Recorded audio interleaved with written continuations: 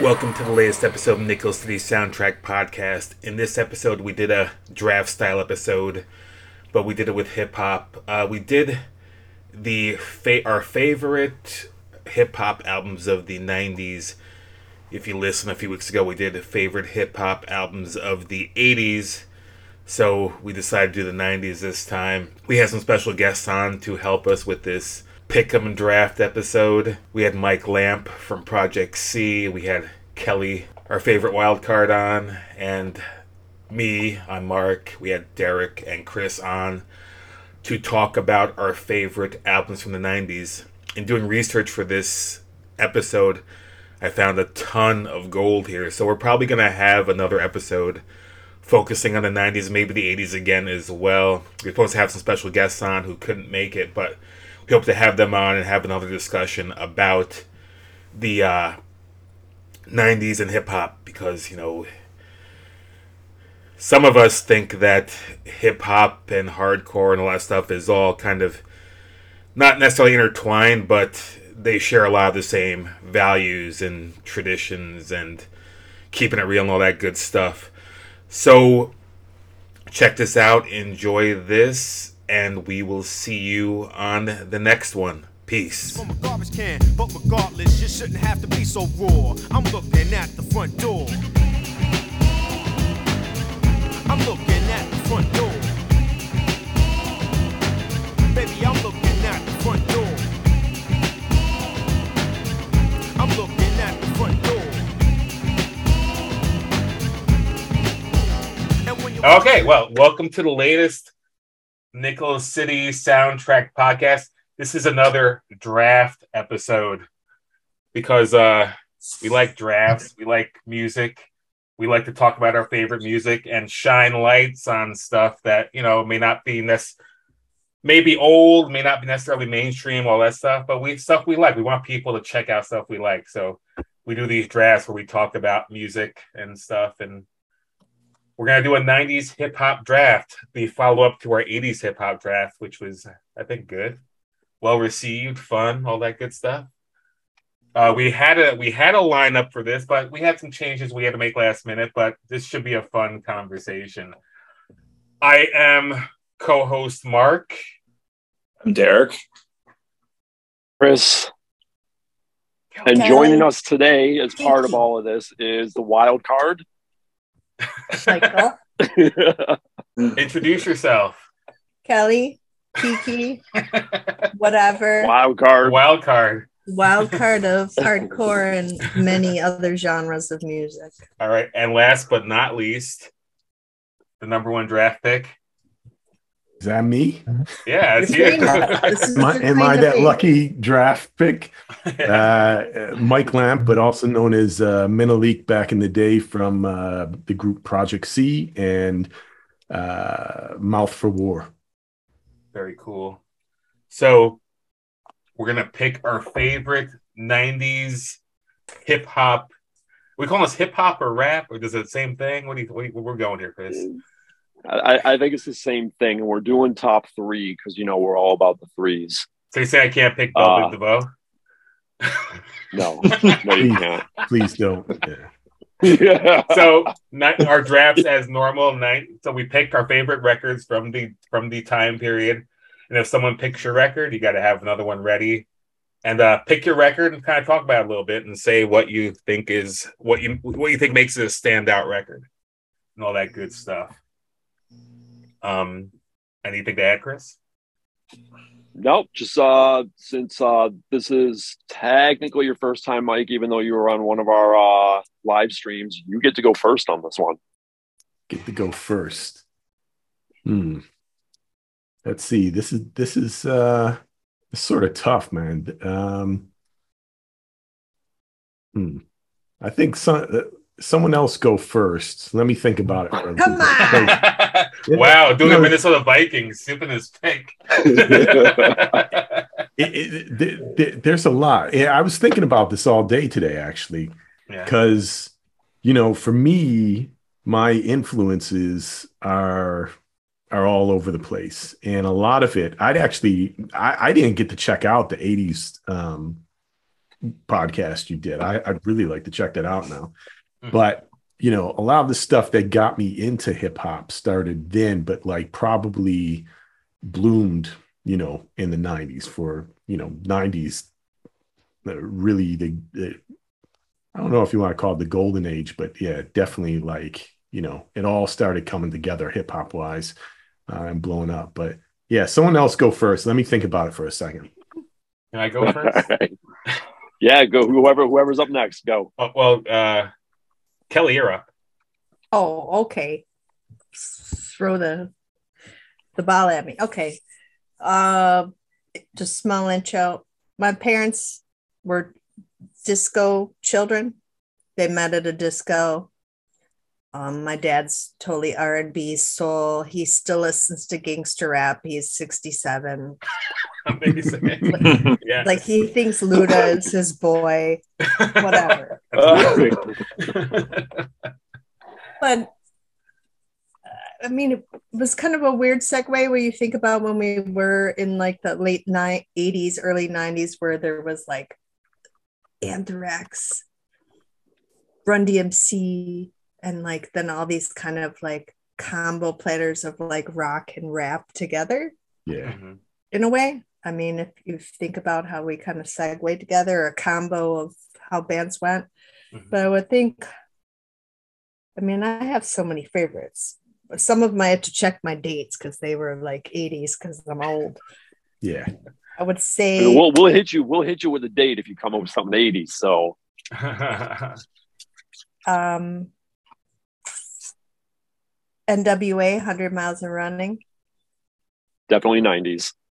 All right, that's cool. I mean, I know every lyric of the whole freaking album. Should we do a poser test right now? I blame it on Vogel a little bit because he had a tape player and his Cavalier, and we listened to that was like the only tape he had. Yeah. That would be one of my favorite albums just because it made me a little more privy to what my life was not.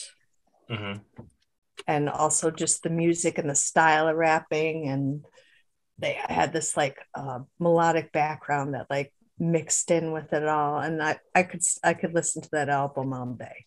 I fold my underwear to that album. To quote Snoop Dogg, I ain't got no love for the West Coast, mostly. I just to interject a little bit, like I kind of got out of hip hop by like 93, 94. So a lot of my list is actually West Coast. Yeah. Okay. Yeah, the West Coast ran the early 90s there, Yeah, pretty much. Absolutely. Yeah. And that is similar for me. That's why I wanted to think about it for a second, because my influences were go back to of course Sugar Hill Gang and all that when I was a kid. Best song ever. Yeah, but it was and I won't go too far here, but like that's exactly what I was thinking. It's like, man, all my stuff was like hit around like the late 80s, and then by like 93 or so, when grunge and all that alternative was fully going, I was back into that because I grew up, I'm obviously a white kid, grew up very poor, but listening to metal, and listening to metal in in a poverty-stricken environment, unless it's all white poverty, is you are not going to be too cool. So that quickly changed. But what I was going to say though is, when you mentioned 100 Miles and Running, which I absolutely love that song, and I won't quote any lyrics from that. But as soon as you said it, it's just immediately running through my head. But I was going to say, similar thing is that by mid 90s, I had, because I was really into hip hop. Like I went like fully in, right? I was doing my had my Project C, and then did my solo thing with Mouth for War, and but my influences always came from that, that metal and political, and all that stuff. And so the 90s, the 90s hip hop, the one that I'm going to jump a little further into the future, is going to be oh my God, Talib Kweli and Mos Def, because that was, for me, the Black Star album brought and I know I've totally jumped from like metal way into this, but they coincide though, because that's what happened when that happened, Yeah, well, when the reason I'm mentioning this one, because I want to stick in the 90s here, but the reason I thought of this one is because when I fell out of hip hop, and then got back into like grunge and alternative and everything else but hip hop, it was the underground stuff that kept me going with hip hop. And like, Mos Def and Talib Kweli were, when I heard that album, I was like, this is great. It's not your typical, like, especially at that point, like gangster rap had totally taken over. That's what really started putting me off of hip hop. And I don't want to put down any hip hop, but that started the commercialization of it, especially of the gangsterism. Totally, I was like, I can't be that. I'm not about that. I'm not going to fake that. And so groups like that, like, still had the message, but they had the independence to do things the way that they wanted to do, right? So they could still have those like, Mos Def definitely like Bad Brains, and it was definitely influenced by Bad Brains in that. And so that was the hip hop, and that album in particular, especially the song, oh my God, my mind's going blank. I want to say it's Astronomy. But that album's a phenomenal album. And, to me, I just think it stands out as a great 90s hip hop. Not your typical ones that you probably think of, like Wu-Tang Clan and stuff like that, even though Wu-Tang. Yeah. What year did that come out? That's a good question. Let me Google that really quick. 92? That's later than that. No, it's later. I want to say it's like 97. Yeah. 97. I can't read my own. I think so, but hold on, I'll tell you. Thank 98. God. Was it 98? It's 98, yeah. Yeah. Right. Towards the end. Yeah, damn. Yeah. And it taking it out of the 90s almost. Yeah. That's the thing, right? It's interesting, right? Because when I was thinking about like 90s hip hop, I'm like, immediately I was thinking all of stuff that was like 88, 89, because to me, Eric B. and Rakim, Public Enemy, like the very end of the 80s, that was the stuff that set me off. But all that stuff came to fruition right in the 90s. So yeah. They laid the groundwork for all that. Absolutely. Yeah. Cool. All right, who's next? Me. Oh God. I have a feeling it's one of two things. Let's see if I'm right. Really? I have a feeling. First letter of the group. Either one. I or P. I or P. Yep. Seeing Clown Posse. Gotcha. No, my pick for a favorite hip hop album of the 90s is Tribe Called Quest, Tribe Called Quest, Low End Theory.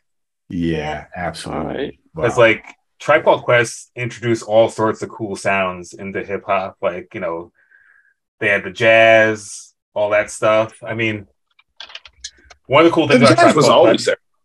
But Tribe Called Quest made it kind of like you know, a thing, I think, in my mind anyway. You know, like Big Day King ain't got no jazz. That's where I'm coming from. That whole album is filled digging in the crates back there. But no, I'm trying to find. I have this book, Rakim said, and there's a whole section about like Tribe Called Quest recording, but I think it's out in the living room. But like it was always cool, like watching like Tribe Called, like watching the video for Check the Rhyme, like that was like around where I grew up, and I thought that was awesome.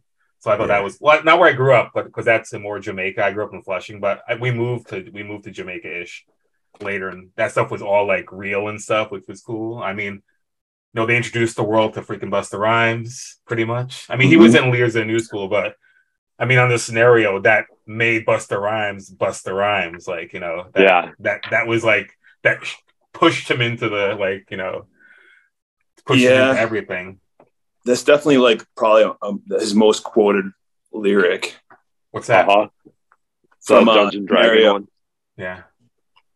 But, you know, just another case of the PTA or whatever. Yeah, I mean, that was great stuff. I was a fan of Lears in New School. I got the tape upstairs in my attic. I was a fan, so I was down with all that stuff. But they never really did anything. You know, Dinko D, Charlie Brown. New School, I thought they had a couple of things. What are those guys doing now? Are they like teachers or something? Oh, I don't know. I guess what happened to Dinko D. See what he's doing now. But yeah, I mean, rest in peace, Fife. I don't know if any of you have seen the documentary that Michael Rappaport did. It was pretty good. I have not. Documentary. That was pretty good too. I didn't watch it yet. Yeah, check that out. But yeah, I mean, Tribe Called Quest, they're the native tongue kings, as we say. So I'm keeping my native tongue picks going because I picked De La Soul in the '80s draft. So I got Tribe now. So there's nothing lost on Q-Tip solo. I'm just saying. You're a fan of Q-Tip solo? Yeah. I never really got into it. I appreciated it. You know, it wasn't all that, but it still was a good concerted effort of good. Yeah. The only thing I have to add to this is who was it that did that I want to zoom in your boom boom boom song? Wreckx-n-Effect. Rex, I think, was that what it was? Yeah. If I remember right, that your choice? The Tribe and them had a beef, and in that beef, that's why Q-Tip is blind in one eye. What are you talking about? Really? Yeah. I'm pretty sure it was them. It was somebody with like a really corny song, and they had like some beef, and there was some altercation. And Q-Tip is like blind or lost vision in one eye because of that altercation.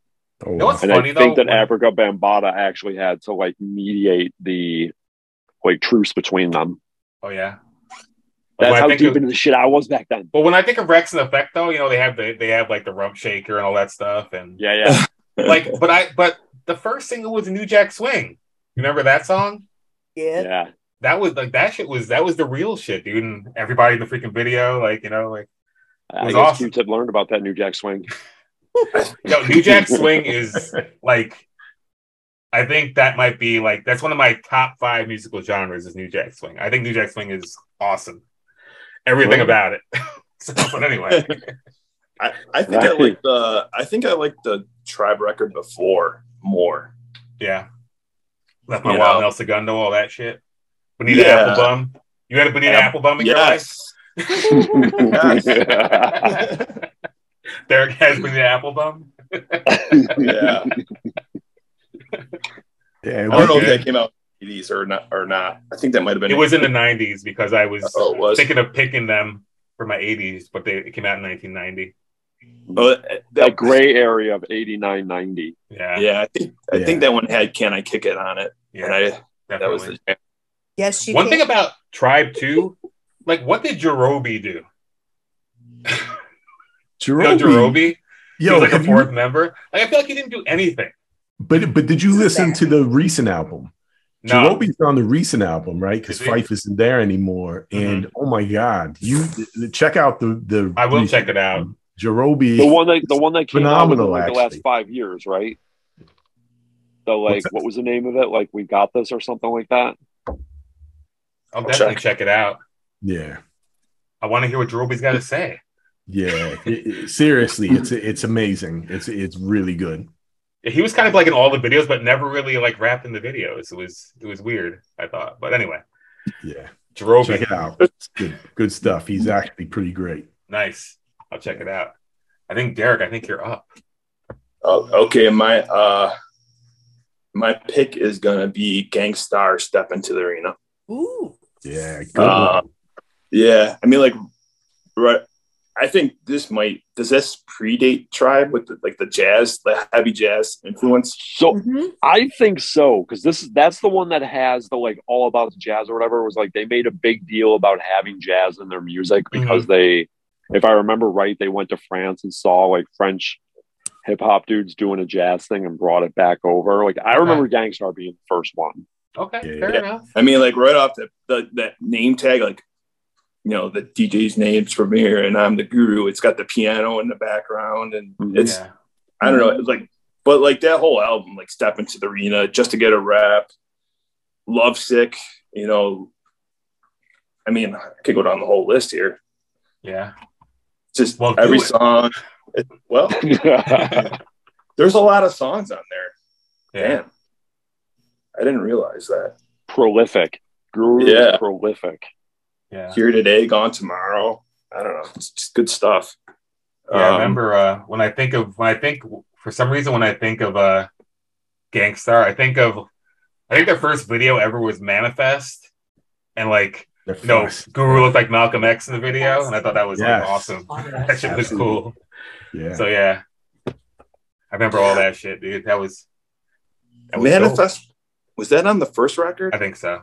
Yeah, because that one's like disappeared off the internet for some reason. Really? Yeah. I couldn't find it earlier in the week, but that was 80s. So yeah, didn't count, bro. Also not as good. So no sophomore things there. Yeah, no, Step Into the Arena is when they really started to like come into their own. Yeah, like, that really should have been their first record. Definitely. And the Guru was a little more like fired up on it. Yeah. So it's like that speaks to me a little bit more. Mm-hmm. I mean, later on, there's always tracks that are fired up, but you know. Yeah, definitely. I'm going to add here, since you brought this up, because that is a great one to bring up. Gang Starr and Guru, Premier, of course, is phenomenal, but Guru, I think, has always been underrated. But Moment of Truth album, still in the 90s. It's 98. I just verified it. Phenomenal album. If you fell off of Gang Starr, you know, at whatever point, and you haven't heard Moment of Truth, check out Moment of Truth. That is a phenomenal album. Yeah. Seriously, almost every track on that album is phenomenal. I listened to that when that came out. Again, I had fallen off of hip hop, but like this was probably around the same time as the Black Star stuff. But when that came out, and I rarely at that point bought like, you know, CDs or whatever. And A Moment of Truth, check it out. Phenomenal. Definitely check it out. Because I thought of hip hop in like 1992. Yeah, I was off to industrial pastures and hardcore pastures. Right, exactly. That's exactly it. It's like, you know, if you love music, it's all good, right? You know, Definitely. you gotta explore all this stuff. But yeah, hip hop, it just hit this thing, you know, and it wasn't for everyone. And I really hope some of your people join us so we can get some other perspectives here. Definitely. I like what they have to say, especially Cool Taj. But yeah. I think you know, like with hip hop, like I always appreciated like the earlier stuff because they had more of a message, and you can hear a lot of anger in vocals and stuff like that. And so it's the same reason why I appreciate like 80s. No, like late 80s. Okay. Like kind of like in like like Public Enemy was at like that point was the most important band to me, you know. Mm-hmm. Absolutely. Or group, I mean, not band. But yeah, like Chuck D, there's motion. You know, remember, Derek, a DJ can be a band. True. Get you out your seat. Yo. Chris's turn. All right. So my first one that I'm going to go with is Paris Sleeping with the Enemy. Wow. I think you mentioned that before. There you go. Yeah. One of my all-time favorite records. Like, I still listen to it on the regular. And one of the things that always impressed me about Paris, like, Paris had a particularly militant stance with what he was talking about. But Crunchface, of all zines, did a Paris interview. And in the interview, they asked him specifically, like, so do you dislike white people or whatever, however the question was worded. And Paris said, no. He was like, the average white person on the street has just as much power as I do. He's like, that's not who I'm talking about. Right. Mm-hmm. And it was like, yeah, like, absolutely. Sleeping with the Enemy, like, jumped right off with controversy because of the whole Bush killer thing. Yeah. And the picture of him behind the tree with the gun. And like Bush like waving to the crowd or whatever. and so every song, yeah, it's so good. Like that should have been the cover instead of just his like Kmart profile picture, you know? Yeah. And like every song is politically charged and 100% relevant to the time. And unfortunately, 95% relevant to these times. Yeah. You know, and some of the songs are actually like uncomfortable to listen to, and not even in a cringy way, but like I can't think of the name of the song, but the song talking about the girl getting raped by Oakland cops. Mm-hmm. Like the samples and effects that are used in it, it's uncomfortable to listen to. Mm-hmm. You know, coffee? And like, what's that? Is it Coffee Donuts Death? Maybe. Yeah. Like it's uncomfortable to listen to at times. Mm-hmm. And that record is so freaking good. Like Paris had to be my number one. That had to be my number one pick. And then anybody who hasn't listened to it and you enjoy politically charged rapper hip hop, you definitely need to go and check it out. Okay. And like I said, unfortunately, a lot of it is still relevant today. Yeah. I definitely listened to that in preparation for this, but it didn't make my list, but I do enjoy it quite a bit. So I think the beats have that driving, almost like hardcore metal feel to them. You know, like he clearly believes in what he's talking about, and he's not dumb about it. You know, like it's intelligently done, but put together in a way that it's accessible to anyone. Mm-hmm. You know, and a couple of little skits are mildly amusing, and it works. Like the whole record, front to back, top to bottom, 100% works.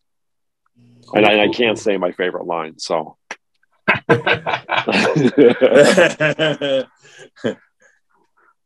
Nice. He's still putting out music too. Damn. Absolutely still putting out music. Like the last one, I know that there's more, but the last one that I knew of was Pistol Politics. But I think that was like 15 years ago, and I know there's been more since then. There's one in 2020. Wow. So, yeah. Doing it. All right. Yeah, the line, like... He's got some West Coast love there.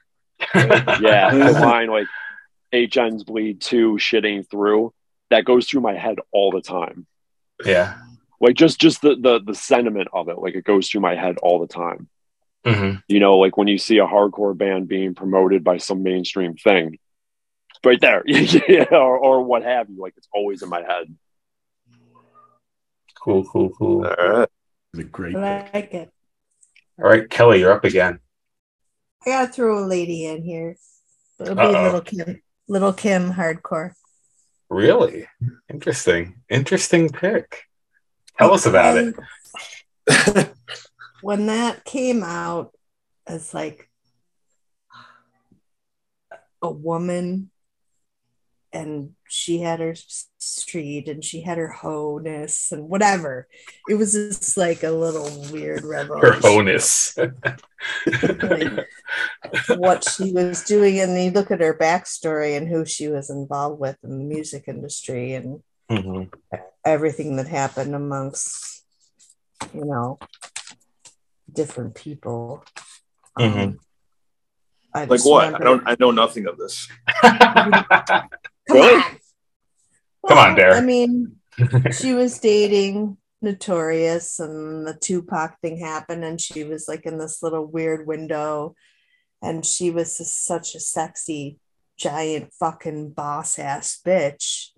She gave no fucks. She put out this album, and this is at a time when female empowerment was there, but not like that. She's just like, I don't give a shit about anything. And listening to those lyrics as like a young girl, the shit that she said, I'm like, what do I have to do? And I remember, I think my mom bought me this CD or tape and had to put it in my Christmas stocking unbeknownst to her.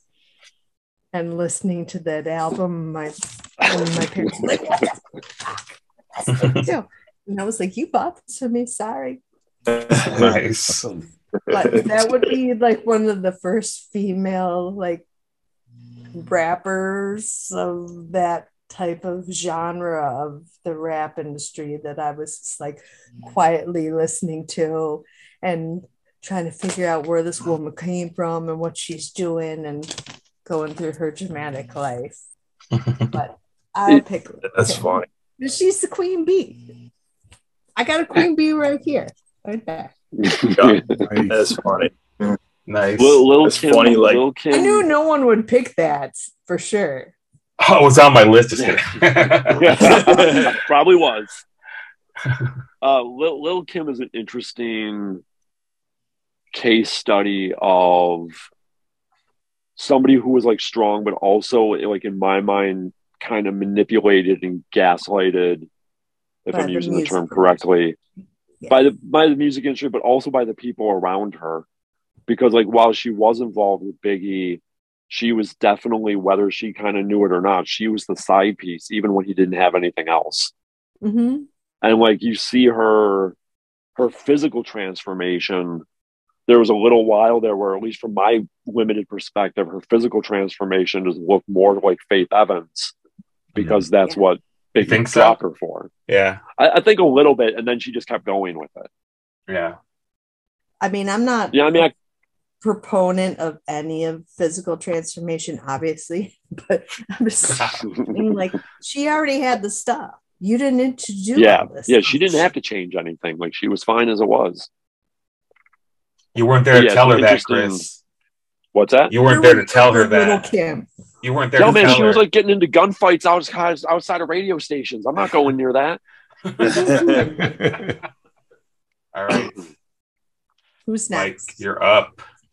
All right. Well, first I want to say that's great. I'm really glad you mentioned a female hip hop artist, because it really, in sort of tagging on to what Chris was saying, like, well, this is true, I think, in like all music. You could say this in rock or whatever, right? Female artists are always underrated, and they're sexualized, and that whole thing. So that it's interesting. I don't know. I've always struggled with like female, music artists, hip hop, rock, whatever, because they're always sort of forced to be packaged a certain way, and and can't escape from that. Even if they say that they own it. So anyway, I'm glad you mentioned that, because that is it's a hip hop, right? It's always such a male ego thing for the most part. So like, definitely got the ladies in there. Quite the difference between our first pick with song titles like "Just Don't Bite It" and hey, I swing both ways. What do you want me to say? Nice. But mine, I mean, this is such an easy one, but it ties into, you know, my major influences in particular is Rakim. And Rakim is, you know, 80s. So my pick here is Nas, Illmatic. Yay. And I mean, Nas is like so phenomenal. And, you know, I'm saying that because, you know, the obvious influence from Rakim and the way that, you know, even though lyrically was, you know, where he was from, right? And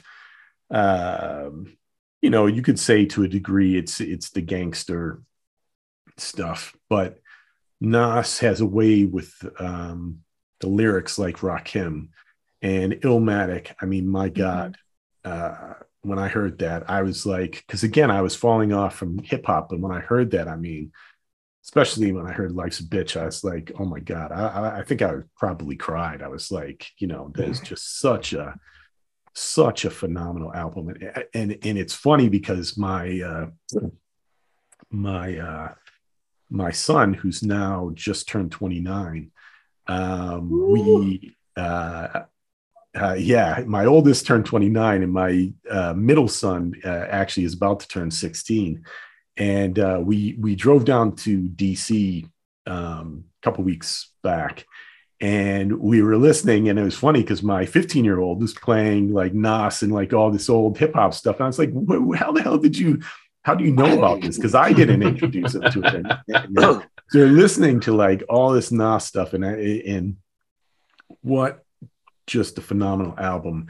And the one thing that I didn't know about that I thought was pretty amazing was I saw this. It was probably part of a documentary, but it was talking about how MC Search signed him. Really? Yeah, which like I thought that was pretty interesting. And he, you know, Search, the video or whatever, it was probably a long part of a longer documentary, but Search was talking about how you know, he heard Nas, he went to him, and he was like, you know, wanted to, you know, he knew what was there, what was going to happen, and he was trying to guide him right. And he even he did end up signing him, but you know, Nas had like a couple opportunities, and it was the way that Search, you know, handled it, I thought was pretty cool. Anyway, I'm reminded by this because I'm Googling all this to remind myself like all these details. But that album, again, like I just think lyrically is at the level of Rakim. Because to me, no one compares to Rakim lyrically. But Nas is definitely up there. So Illmatic for me.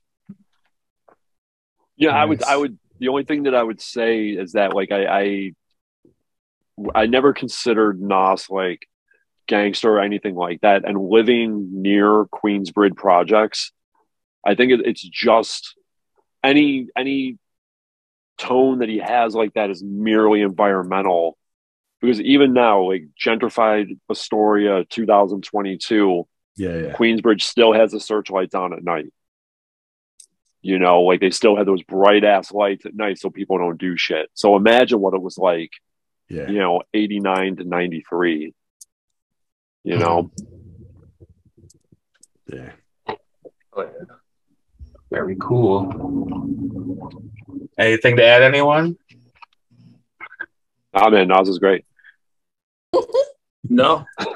Again, every track is like phenomenal on that album. It's like, you know, a lot of hip hop, right? Sometimes you get one banger on it and then the rest are, you know, just filler tracks. Yeah. And that's an album you can listen to back to back and, you know, foundational hip hop. Yeah. That is particularly for like the kind of, in my mind, what was the you know, maybe second or third wave of New York hip hop. Yeah. Mm-hmm. Third. Yeah, I mean, yeah. I think like you have the earliest and like the late 80s and then that. I think those are the waves of New York hip hop. All right. Guess it's my turn.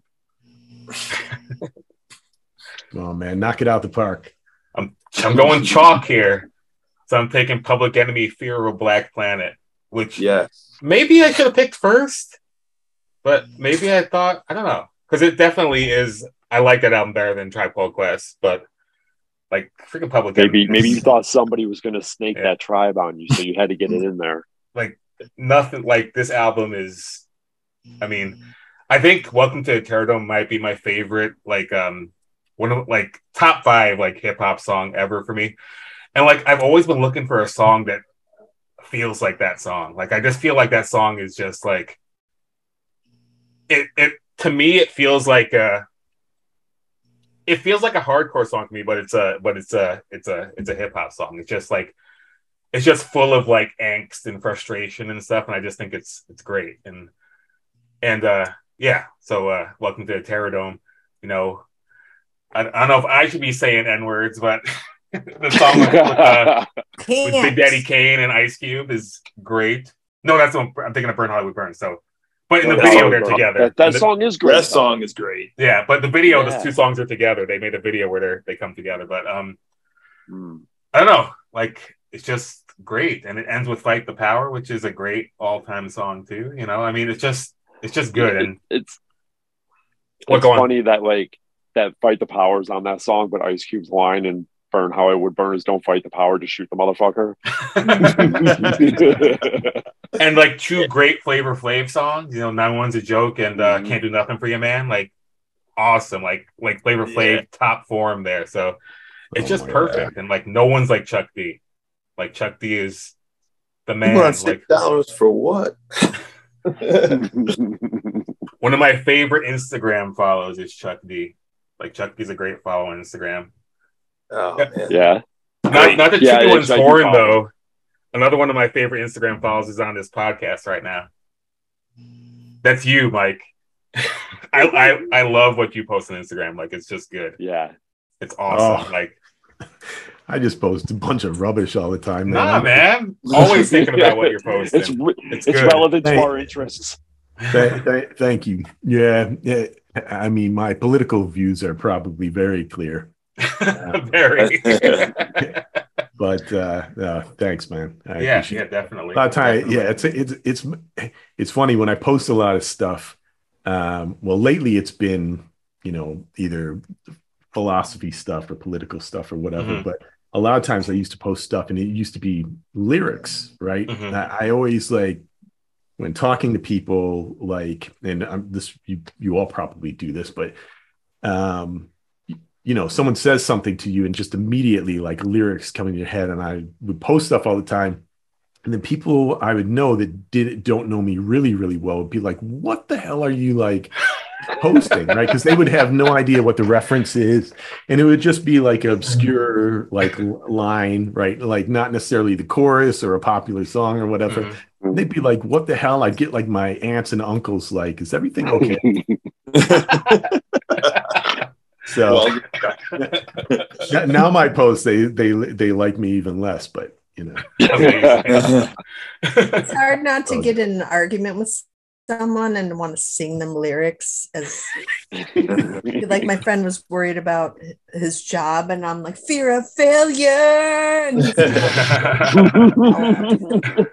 right, you could get it. Someone else has said it, right? You could get away with it. Like Trump needs to do that, you know. Like, quote lyrics more often, and then he could blame it. This guy said it. Yeah.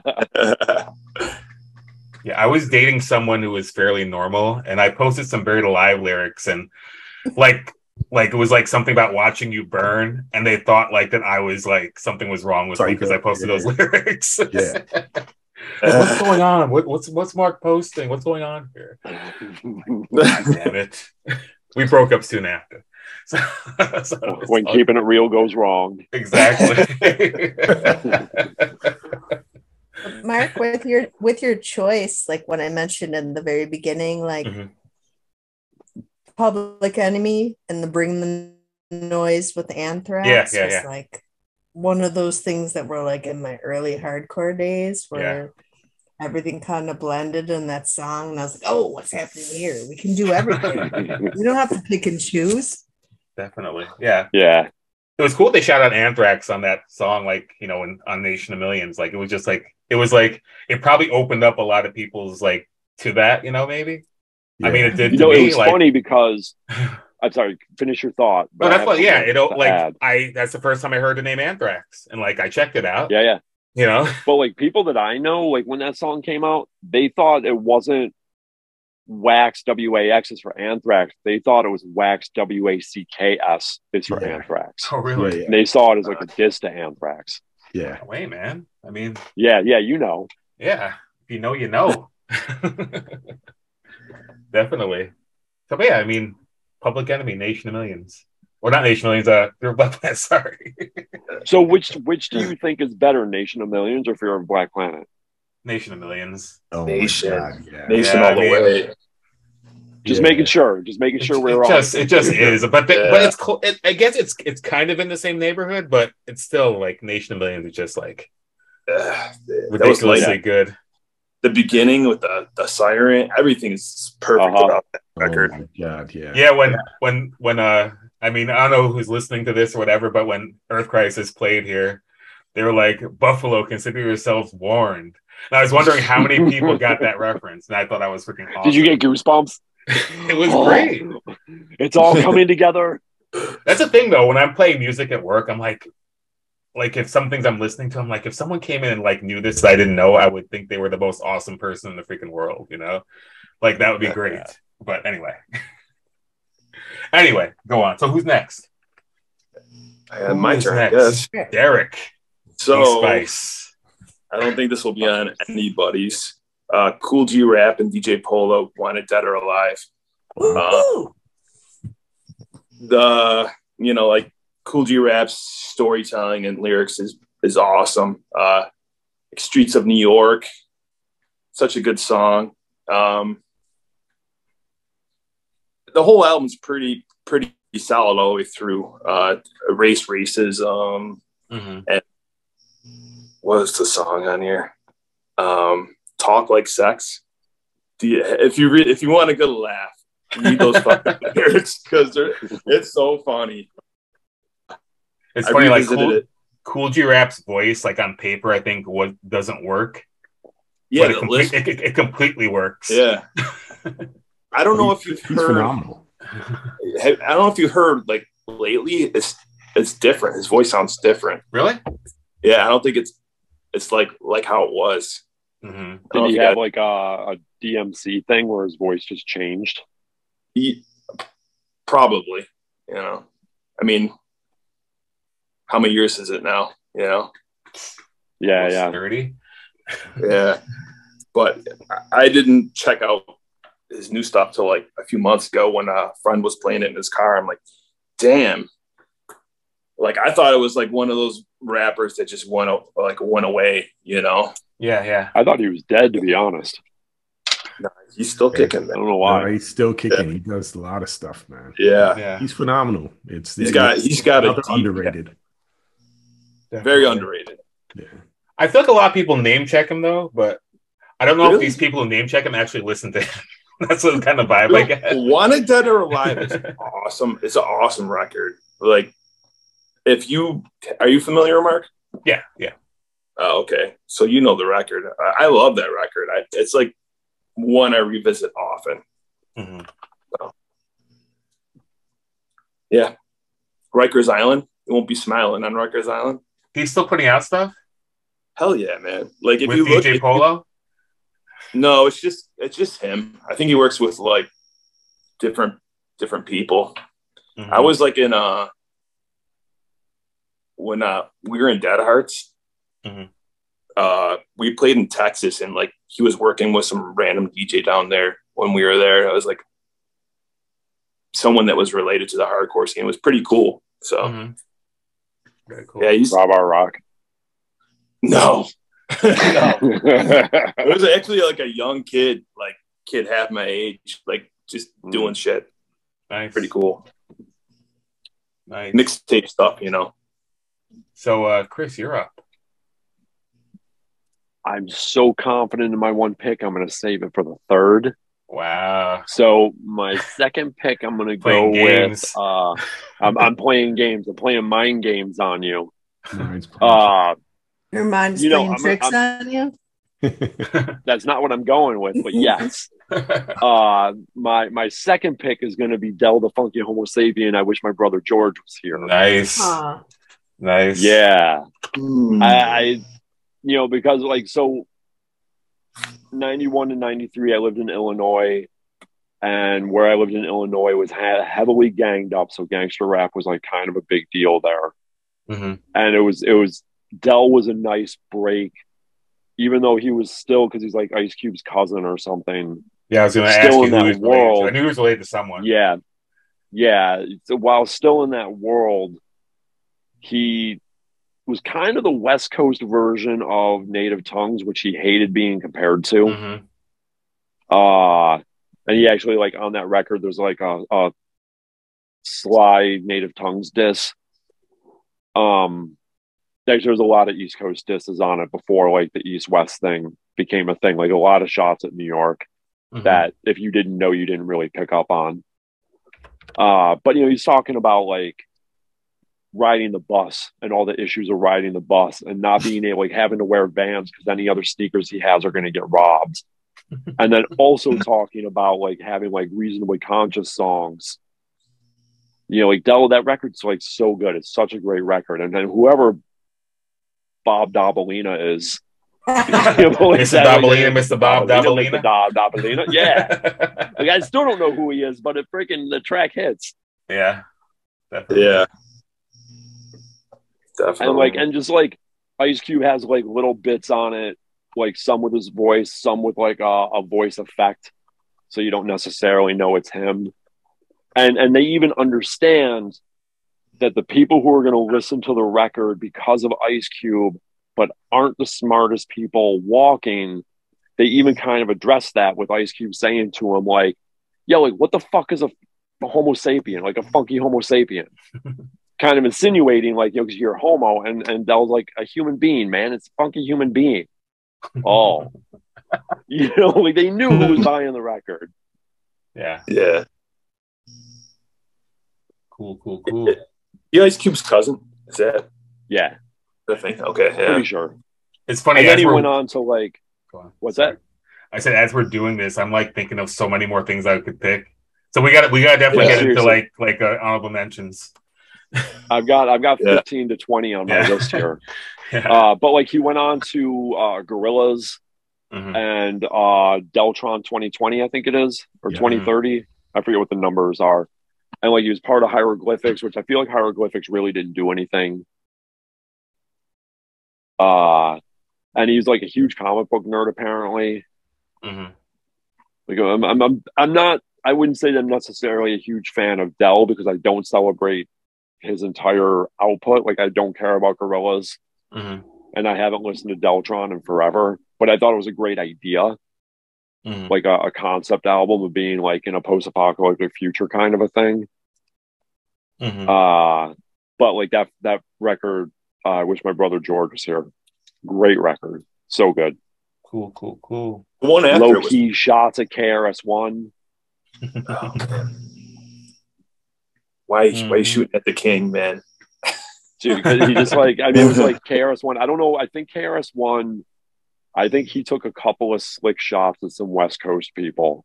Like he may have like took a shot at Ice Cube, and this was kind of his like, and he doesn't call him out. It's only if you know, because it's like a reference to like sucker MCs, like the fuck are you talking about kind of a thing. And that was like KRS-One thing at that time, you know. And the whole like the fucking guys with the crystals thing happened like around that time. PM Dawn. PM Dawn. Oh my god. Yeah. On memory bliss. I'm telling you, 91 and 93, I was more into hip hop than I was hardcore. And I bought The Source every time it came out. Like I was all about that shit. Like the people I hung out with, all they listened to was like rap and stuff. And we were always looking for new stuff. Mm-hmm. And really like De the La hardcore Soul. that was coming out between 91 and 93 that I could get where I lived in Illinois really wasn't very engaging or captivating. Mm-hmm.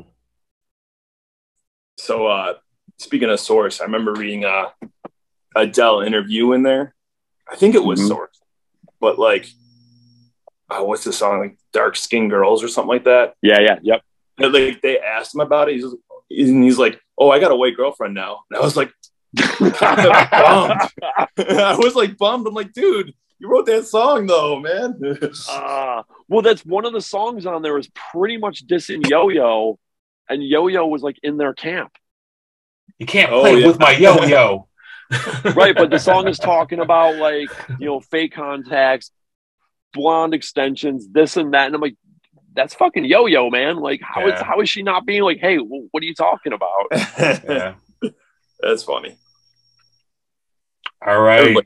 Everyone changes, but I was bummed out at that Everyone time. changes.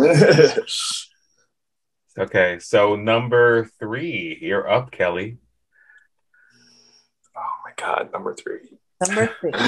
This is pass. But I can't read that. Yeah, I know, but I did, you called me and I did my research on the hustle. All right. Nice. So, Latrix. Latrix is a part of this umbrella of Latif, the Truth Speaker, and Lyrics Born. And I fell in love with them in like 1995, 96. Latrix had their first album. It's called The Album.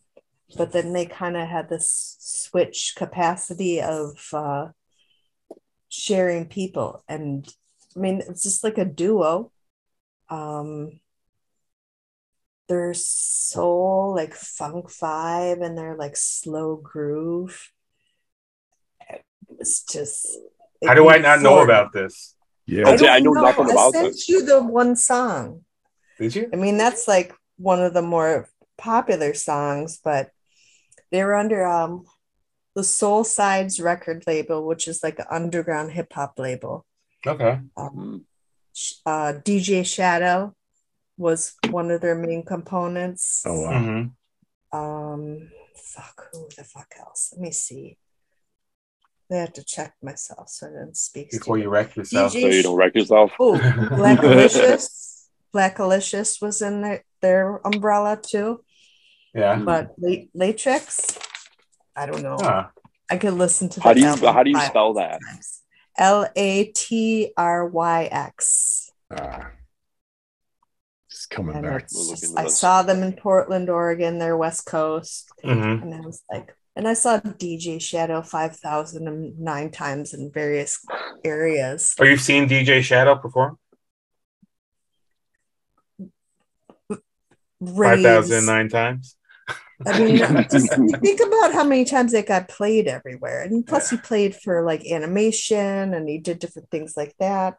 Yeah. So it was under that record label, which he probably could have been more famous than he was. Mm-hmm. But he like stuck in his genre of his home. But as soon as I heard Latrix, I fell in love with them and I went to see them wherever I could find them. But they had like 3 different branches. But that album, that was different in 1996 or whatever, when things had kind of changed and evolved a little out of the gangster rap and more into this kind of melodic funk, you know? So you had like the instrumental way of Gangstar or Tribe and then straight up gangster rap. And then they were just kind of like this groovy blend of stuff. And if you get a chance, listen to them and all the 3 bands affiliated with them, because it's kind of like it's a refreshing take on hip hop for sure. Cool. I'm definitely gonna check it out. Yeah. Mm-hmm. I'm reading all about it right now. Yeah, same. Read all about it. Yeah. I remembered the name, but I didn't know anything about these guys. Very cool. He's dropping knowledge on us. Wild card. Wild card. That's why we got the wild card. Actually, yesterday before today happened, I was like doing dishes, and I'm like, Clementine's like, stop listening to songs. Who do you think you are doing in the kitchen? I'm like, I'm the one doing the dishes, not you. Lady. And I sent you that link of that song. Yeah. Lady, don't take no. Nice. All right. That would be my most popular later 90s choice. Definitely. Okay. Cool. All right. You are up, Mike. Oh man, I'm actually bummed because there are so many. You've got me going now. I'm like, dig it back because I didn't get it. I just got back yesterday from my trip, and I was planning like during the trip I was going to do some research so I could remember what the hell I'm talking about. And so like been Googling away here. I am so torn, man, because I have three great ones here. Yeah. And I'm gonna go with De La Soul, Stakes is High. Nice. Which again, just another phenomenal album that when I heard it, I think Stakes is High, let's see, I think it came out in 96, 97, 96. And I actually got a copy. I moved to New York in 96. Just getting out of a divorce and moved to New York, moved in with a friend of mine, and we were doing like, he had like a not Cablevision, what the hell do they call it? Cable TV show. And we were like going to all these clubs. We were getting like tons of, networking with all these people. So we would get like free stuff all the time. And so I got the Stakes is High album for free from, someone we knew. And I was thinking like, even though I love De La Soul, and I mean, again, like all the stuff that, musically, because I'm a musician, play music and that, like, it has to all work, right? You can't be just a great lyricist and the music's rubbish and whatever. And, De La Soul, especially like when they came out, loved all that stuff, Tribe, everything, because it was creative, and it wasn't like just gangster rap or like one particular thing, right? It was like very experimental. But Stakes is High is such a phenomenal album, and you could tell like the maturity of the group at that point. And I think it did pretty well. Actually it says strong reviews, but little commercial success. And that was like really shocking to me, because the album, again, another one where I'd say probably almost every track is just a great track, great music, and just really well put together. Phenomenal album. Love De La Soul.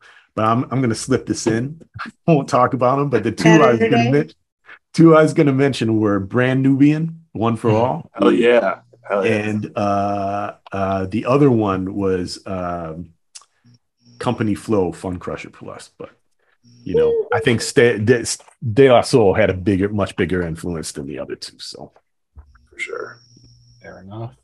One for All is so good though. Oh my God, yeah. The song Wake Up, again, another one. We were driving down to DC a couple weeks ago, and my sons had never heard that. And we were just like, and then from that we went to the what's it called? Wake Up, use this sample from Roy Ayers' Everybody Loves the Sunshine, and which, phenomenal sample. If you never listen to Roy Ayers, get the best of Roy Ayers, and you'll realize how much stuff was sampled from Roy Ayers. Phenomenal. Yeah, I gotta check that out. One more thing about that Brand Nubian album, a real cool thing about the samples. There's a lot of record hiss on like all the samples. It's just super cool. And a lot of people like try to get rid of that, but it's cool how they just leave it in there and it's like part of the beat almost. Exactly. So, yeah. I agree with that. Yep. I love the samples on anything because it made me realize as a kid that this jazz proponent who made this little thing, what the Beastie Boys had all these, random stuff or whatever. Who made these other snippets that are enhancing this new music? Yeah. And then when you look back and see Dizzy Gillespie or like whatever, all kinds of like random things. And I was like, oh, okay.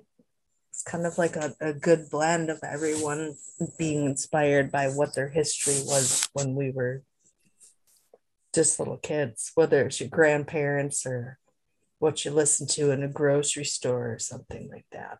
Yeah. Sample didn't come out of the air. It came because you heard it and it stuck in your mind.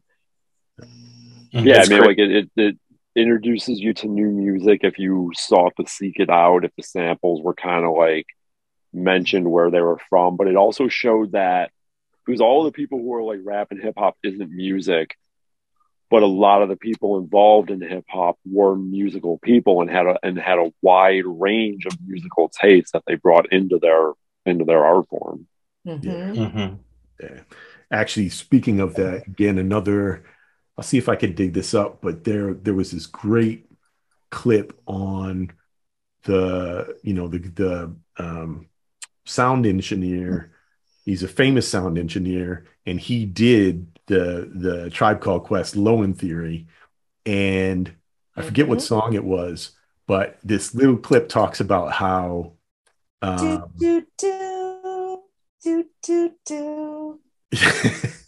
but there's it's not that song. There's this forget which one it is, but it has bass in it. And all of it has bass in it, but like very like low end, like like jazz bass. And it talks about that, sound engineer like Q-Tip was trying to get this thing to work, right? The sample to work, and he brought in oh my God, the famous jazz bass player Ron Carter. Yeah. And Ron knew how to make it happen, right? Because he took the sample, but then they wanted like the live, the bass sound. But because of the sample and the note it was in, whatever. Again, I'm a musician, so I didn't really get into that part of it.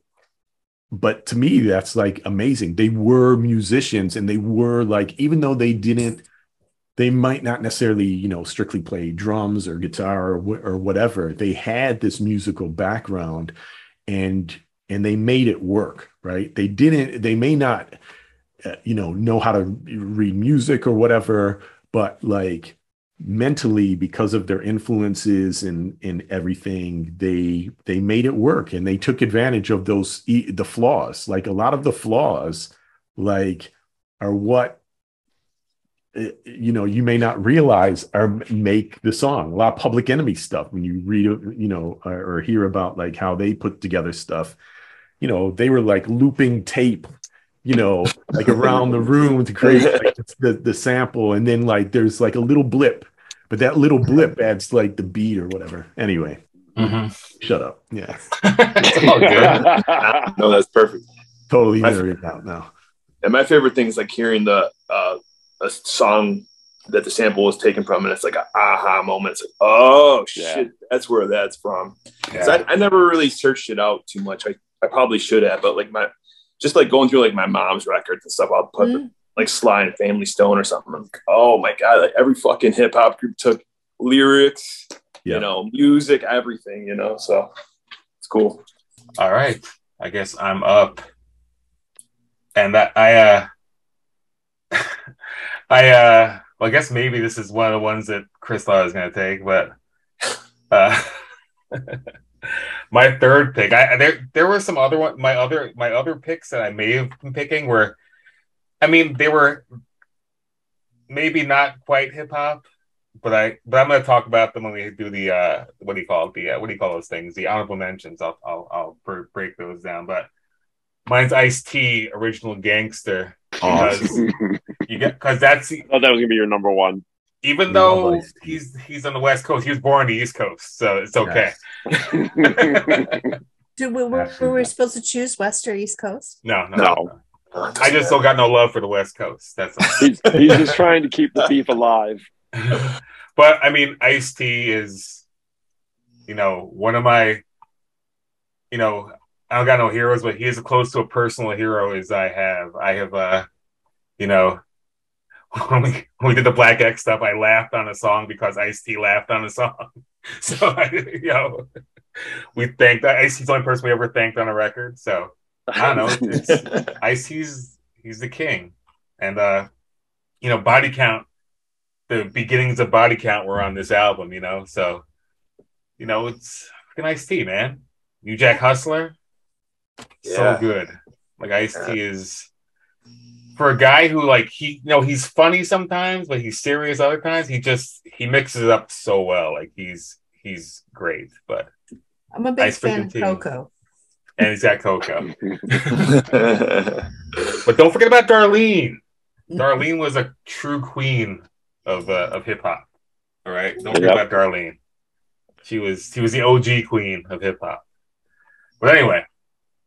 Ice-T, Original Gangster. I don't got much more to say about it, but I mean, we talked about this in the past. Like, I'm a huge fan of this record. Yeah. But I was thinking about this the other day. I wonder if, like, NWA hadn't happened, if he would have done the OG record. Because it was like, like you look at the record before at Iceberg, which was more socially conscious and politically charged, and it seemed like he was kind of moving in that direction. And then like he needed to like kind of remind people like, hey, don't forget that I kind of started this. Yeah, definitely. Ice-T, man. Iceberg was the record's great. The Iceberg was on the 80s. You picked that right, Chris? Yeah, it was one of my picks. In the 80s. Love Ice-T, man.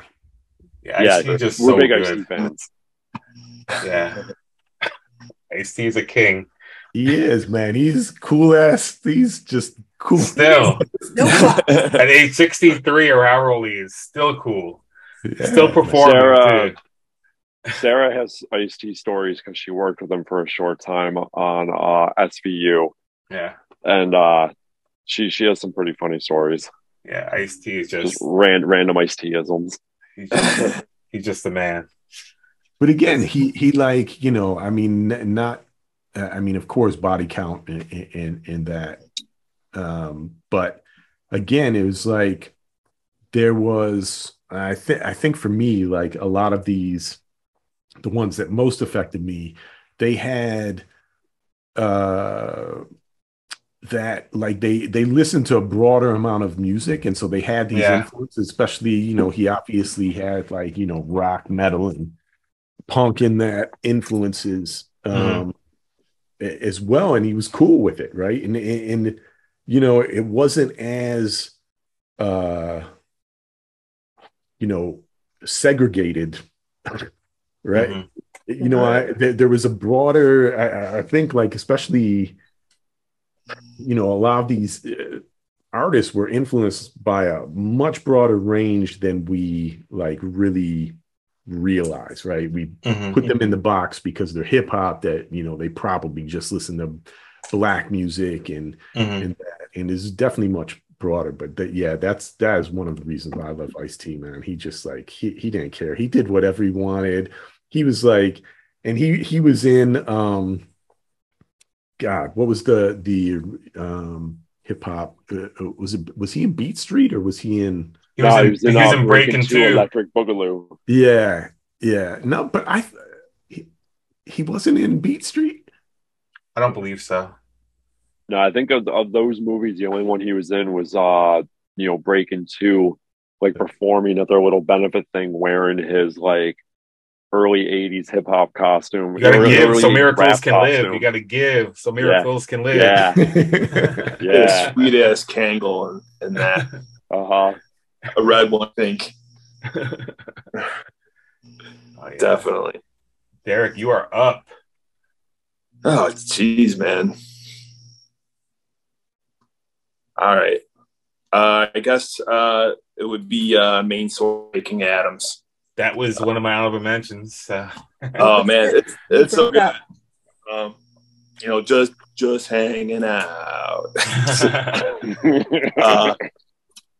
But like, I really like the song "Just a Friendly Game at Baseball." Mm-hmm. I feel like it was a little more indirect, but maybe a little more intelligent way to say "fuck the police." You know, so yeah, definitely. Yeah. I think Large Professor is also very underrated. I don't know why that is. Maybe because he had glasses. Something nerd.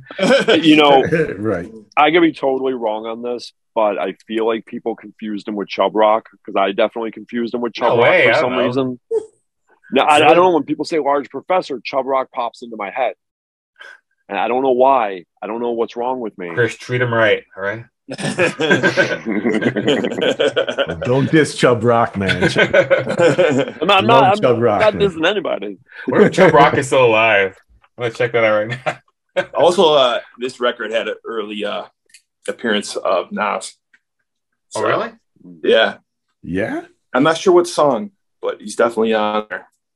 Maybe Live at the Barbecue. But yeah, nice. Good stuff. Chub Rock appears to be still alive. He is 54 years old. What about, is Large Professor still alive? Because I thought one of those two died. Let's see. No, Large Professor's still alive. Yeah. He was recently on like a Nas documentary. Yeah. Yeah. Yeah, because what was he? Let's see, what was the Search song that Nas was in? But I think was Large Professor in that as well? Was it Search solo or was it a third base song? No, it's Search solo. Return of the Product. I got that CD somewhere. What is that song? Search. Speaking of Search, did you guys ever watch the you got that record, Chris? Yeah. Nice. Dude, Chris is the biggest third base fan. What was that song? What was that show? The White Rapper show. Definitely watch that show. The White Rapper show or the show that he hosted to find like the next big rapper. Were they all white? I don't remember them all being white. Remember John Brown? Yeah. I don't remember that. It's definitely worth a look, at least. The White Rapper show. It might have been called that, actually. Yeah, I think it was called the White Rapper show. Yeah. Yo, have you guys had do you know Pumice? Yeah. Have you had him on here? He should have been on here. He would have Pumice? Yeah. Pumice is a fucking badass, and he would definitely is. I love Pumice. Us Pumice is the best. Yeah, Pumice like it would kill all this stuff. He'd just be rattling stuff off. Maybe I'll do a part 2 because there's a lot of stuff in the 90s. We missed I'm like, I couldn't stop once you told me. I was like, yeah. Yeah, exactly. It's too much. But actually, it was Chub Rock was in the Search, Nas, and Chub Rock were in Back to the Grill. Check that out. Watch the video. I got to revisit that record. It's been a long time. Yeah. Back to the Grill. That's on this. Yeah. Because Nasty Nas, T-Ray, Red Hot Lover Tone. Yeah.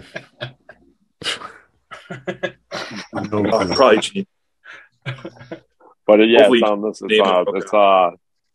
It's back to the Grill on MC Search Return of the Product. Do you have the Richie Rich Pete Nice record? No, I enjoy Search more than Pete Nice though. Like doing research on this, I was listening to a lot of Third Base. Yeah. I I was surprised no one mentioned Third Base, but was that like late 80s? They were on the 80s. They were on the 80s one. Yeah. It might have been 89. No one mentioned Eminem. Oh my God. That was 2000, I think. I think the first record was 2000, wasn't it? And we're not done yet. I still got my pick. Take it easy there, Killer. Okay. Killer. maybe I'm going to hit you with some Eminem. I'm not, but maybe it's happening. What's your pick? Eminem. Possibly the single greatest hip hop record to ever come out in the 90s. The Goats' Tricks of the Shade. Oh my God, what is that? No clue. Yo, I remember that. I don't remember. Came out in 92. Philadelphia's Finest. Oh, you said something about this Slazak, MAD, Teo. Somewhere. This record is great. Totally slept on. Came out on Rough House Columbia. Nobody was into it. Except Chris Wyatt. This record is pretty. Except Chris Wyatt. This record is pretty it's more punk than most punk records. Mm-hmm. Super political. This record, they were talking about Roe versus Wade. They're talking about Leonard Peltier before anybody really was. Wow. They had a good flow, good lyrical flow. And they also, in between each song, they had skits. And the whole premise of it is this kid ends up with a little brother.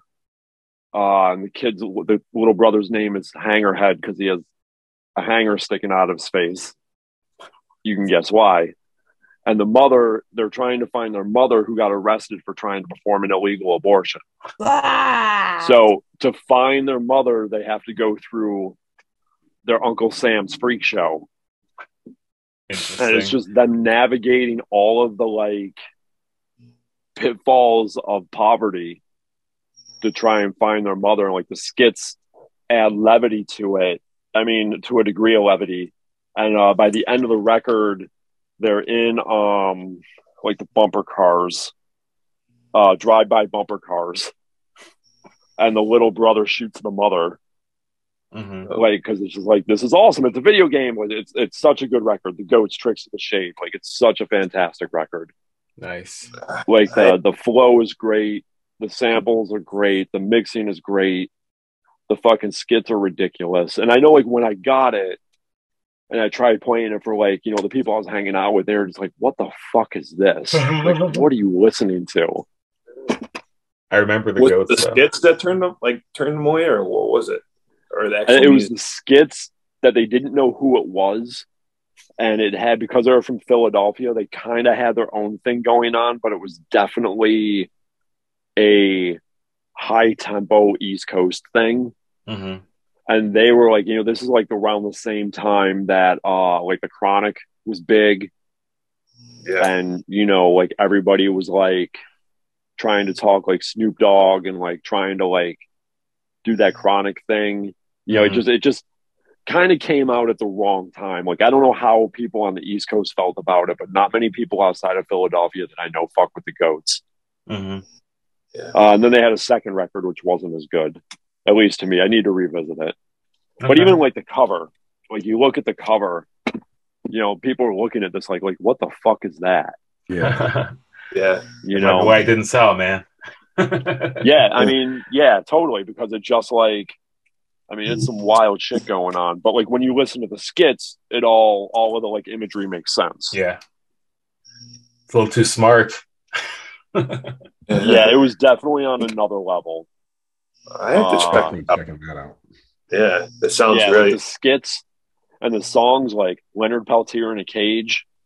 Yeah. Roe v. Wade, the Sword Swallower. The opening song is typical American. Mm-hmm. Columbus Boat Ride. So good. Coming in Your Ear. Noriega's Coke stands. Yeah. People weren't ready for this. They weren't ready for this when it happens. And I was all the way on board. Yeah. So you got some honorable mentions? I got so many. Yeah. So many. I mean, I was really, I'm a cracker. I was super into that House of Pain record when it came out, the first one. As corny as parts of it may have been. The first Cypress Hill record was fantastic. Oh my! Yeah, and it has Suicidal reference on it. Does it? Yeah. And How I Can Just Kill a Man, like you hear like off in the distance towards the end of the song, all I wanted was a Pepsi. Yeah, I never picked up on that. That's funny. Yeah. Damn. Yeah, it was actually the Crunch Face guys who turned me on to Cypress Hill. Yeah. So a little shout out to Bleach Mouth. That video where they're walking backwards is so stupid. Yeah. It's so dumb. It was funny because they did an interview back then where somebody kind of called them out on, because the record is like, a lot of songs on the record about like shooting cops and being kind of like street and somewhat gang affiliated, and people were like, well, you live here, like how is that gang affiliated? And they're kind of like, well, you're in the streets doing things, but you don't want that to come home with you. Yeah. And I never really knew how to take that, but like on one hand it made sense, but on the other, like, you're actively seeking out these things, Yeah. Mm-hmm. But I really, really enjoyed the Apache record back then. Apache Ain't Shit. My brother was big time into that. Apache? Yeah, man. Yeah. Apache. Was that what was that, his big song? Gangsta Bitch? Yeah. Yeah. I need a gangsta bitch. What? A gangsta bitch.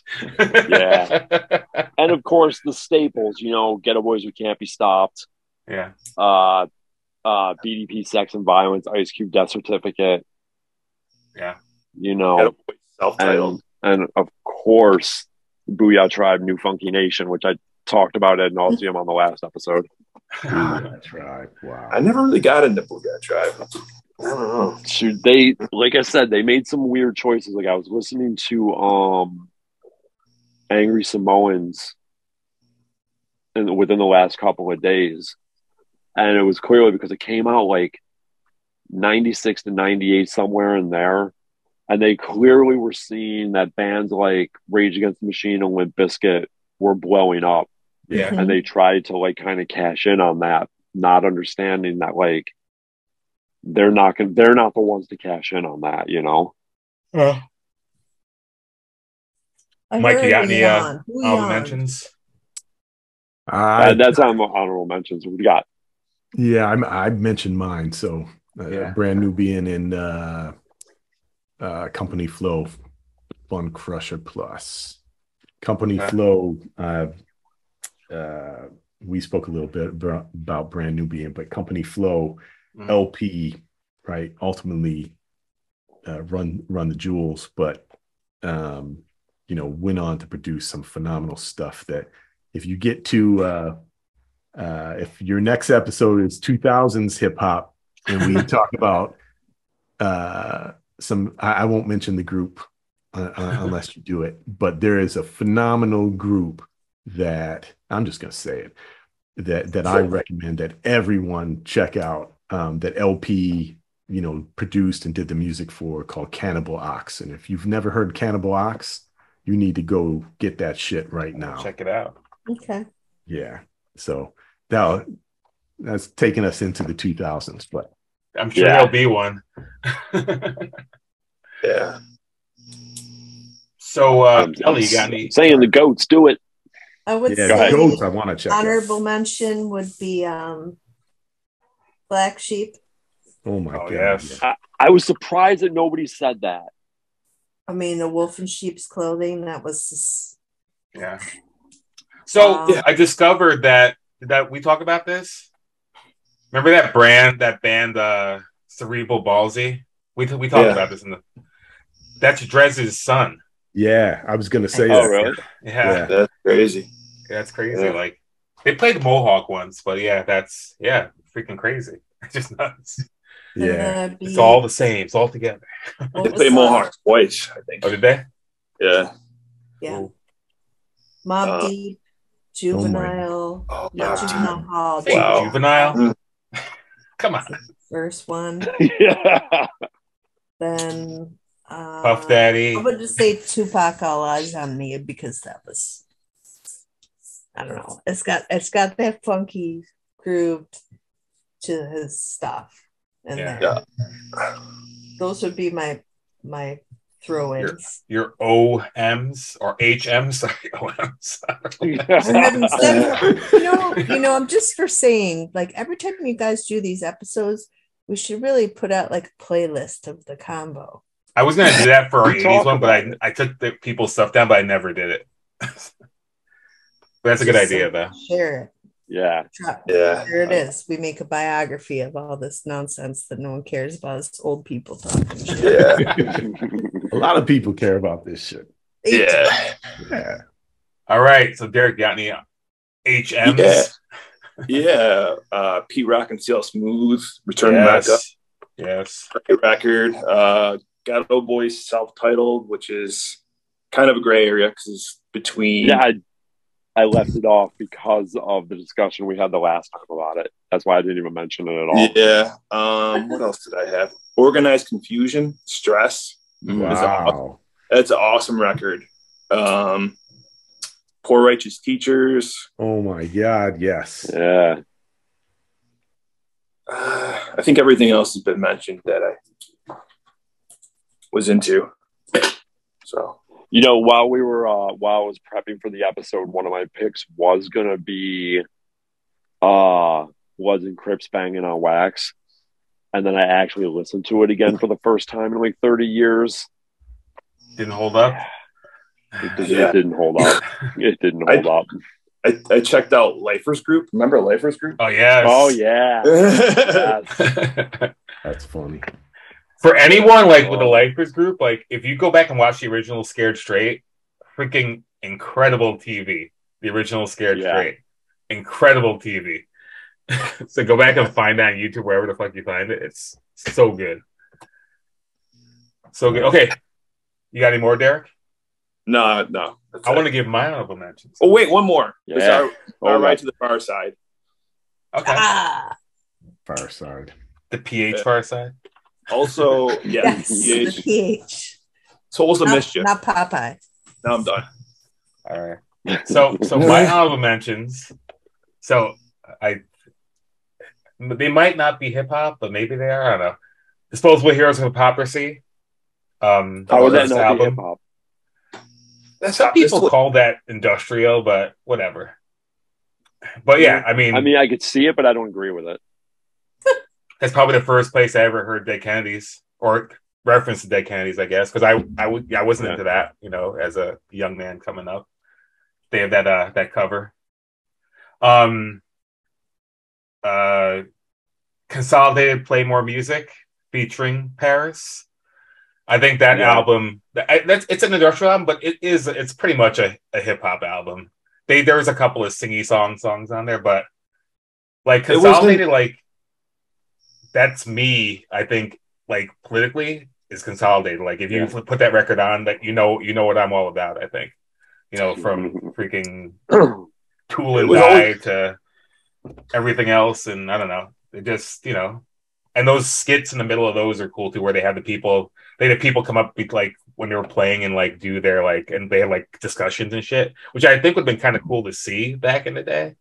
Mm-hmm. Like people coming up and talking about shit, getting microphones and stuff. Judgment Night soundtrack. I love that soundtrack. I still have it. So good. Oh my god, dude! It is legitimately good. It is. I disagree. But okay, you disagree. What? Defend your position. Okay, there's some good songs on there, but overall, I think it's trash. No way. I think the good outweighs the bad. What's the good on there for you? Let's see if we align. I don't have it in front of me, so I'm kind of winging it. Ice-T and Slayer. Like Ice-T and Slayer, that's middle of the road because I don't think Ice-T carries the song well. Dude, Onyx and Biohazard, Judgment Night. Come on. Onyx and Biohazard is great. What was the House of Pain and Helmet? Cool. Yeah. What was that? The House of Pain and Helmet was great, right? If that's what it was. Yeah. Yeah. Booyah Tragic Faith No More. Another Body Murdered? Come on. Yeah, man. Yeah. Yeah. Okay, that's cool. All right. So good. Now you have to go watch the movie, Derek. I The like movie's the terrible. movie. The soundtrack is way better than the movie. But Yeah, you get the the movie. double entendre. Was Yeah. it Dell and Teenage Fan Club was on there? No, That was Dell and Dinosaur Jr. It was Sonic Youth and Teenage Fan Club. Oh, okay. Yeah, how's Sonic Youth No, and Teenage Fan Club it work? was- Neither of them are rappers. Yeah. No, it Sonic was- Youth and Cypress Hill. Sorry, Sonic Youth and Cypress Hill. Teenage Fan Club De La Soul. Oh wait, Yeah, okay. That was a cool song too. Yeah. All right, I was. Yeah, that soundtrack is better than you think. And my other honorable mention is the first Rage Against the Machine album. It's a rap album. Like The Zach first is what? rap. Rage Against the Machine album is a rap Dude. album. God, came yeah. out when everyone was playing together, like Tribe, and they were all. I mean, Lollapalooza and Warped Tour and everything together. Like Zach, I mean everything. Like Zach is just good. He's a good rapper. Yeah, phenomenal. And Like- every whole band, phenomenal. Yeah, I actually that I didn't mention that because to me, when that album came out, I don't think I appreciated when it initially came out, but to me, especially after Public Enemy and the mix of hip hop and metal and stuff like that. To me, it was like that, especially the stuff I was doing with Project C and Mouth for War at the time. That was exactly, the mix of that. Rage. Oh my God. Yeah. That music, lyrics, politics, Everything. yeah. Everything. Speaking of that, we need to have you on for a regular interview at some point. I am down. This was fun, man. This was I'll join everybody. But yeah, and that I wasn't. It was interesting because when I was thinking about it, I was like, oh man, I am not prepared for this. I it's like, what the hell are we going to talk about? And yeah, and when I joined you the last time with John Mark, Yeah. Man, I love that dude dearly. Yeah, there is, I was doing that hip hop stuff, but it's so funny because when I've listened to your podcast, it's brought back all these memories of like all the people that I was connected with. And so I'll leave that if you, yeah, I'm definitely down. So like, we're gonna make this happen. Stuff. Yeah. Yes. I got a lot of stuff to talk about, like all those connections with all the groups, all those old hardcore groups, man. Yeah. Buffalo hardcore. So like, absolutely. Definitely. I recorded a lot of them initially. So nice. Yeah. So we could talk about I still have the Mouth for War demo on my phone. I know you played it, man, that last time. That really made me laugh. Yeah. I still listen to it from time to time. Yeah, but we'll talk about that. We'll talk about that on your episode specific. Yeah. Let's steal his fire. I'm about to give it all away. Like, I'm just talking. But yeah, No way. Definitely done. We gotta save this. All right, cool. This was fun. Yeah. Thanks, guys, for letting me join you again. I love talking to you and shooting the shit, and it just feels good when you leave the table after this, Yeah. Yeah. All right. Good night, All right, people. everyone. All right. Good night, children. Long live.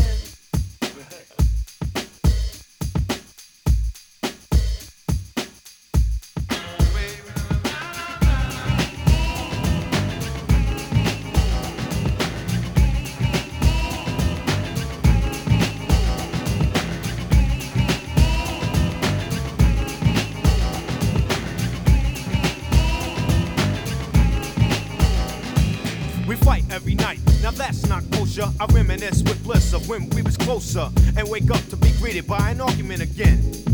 You act like a 10, so immature. I try to concentrate on the cure and keep looking at the front door, thinking if I were to evacuate, you'd probably be straighter than straight and wouldn't have so much hate. Cause you don't know the pain I feel when I see you smiling. And when I roll up, you start wilding. So I front like everything's hunky-dory. But it's a whole different story. You don't like the fact that I'm me. I don't put on a show when it comes time for you to have company. And your friends don't understand your choice of man. They speak proper while my speech is from a garbage can. But regardless, you shouldn't have to be so raw. I'm looking at the front door. I'm looking at the front door. Baby, I'm looking at the front door. I'm looking at the front door. And when you're with your friends, I glide to the side until the spotlight is mine, and never sabotage a good time. But when they're not around, the fights commence. I'm the one you're against, and it doesn't make sense. Cause I'm the one that you claim to love for life.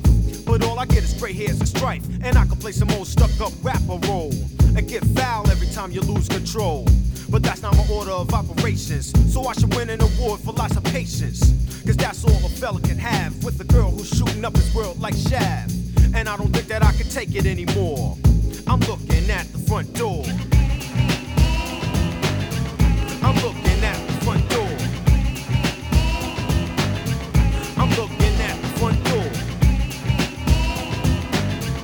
I'm looking at the front door.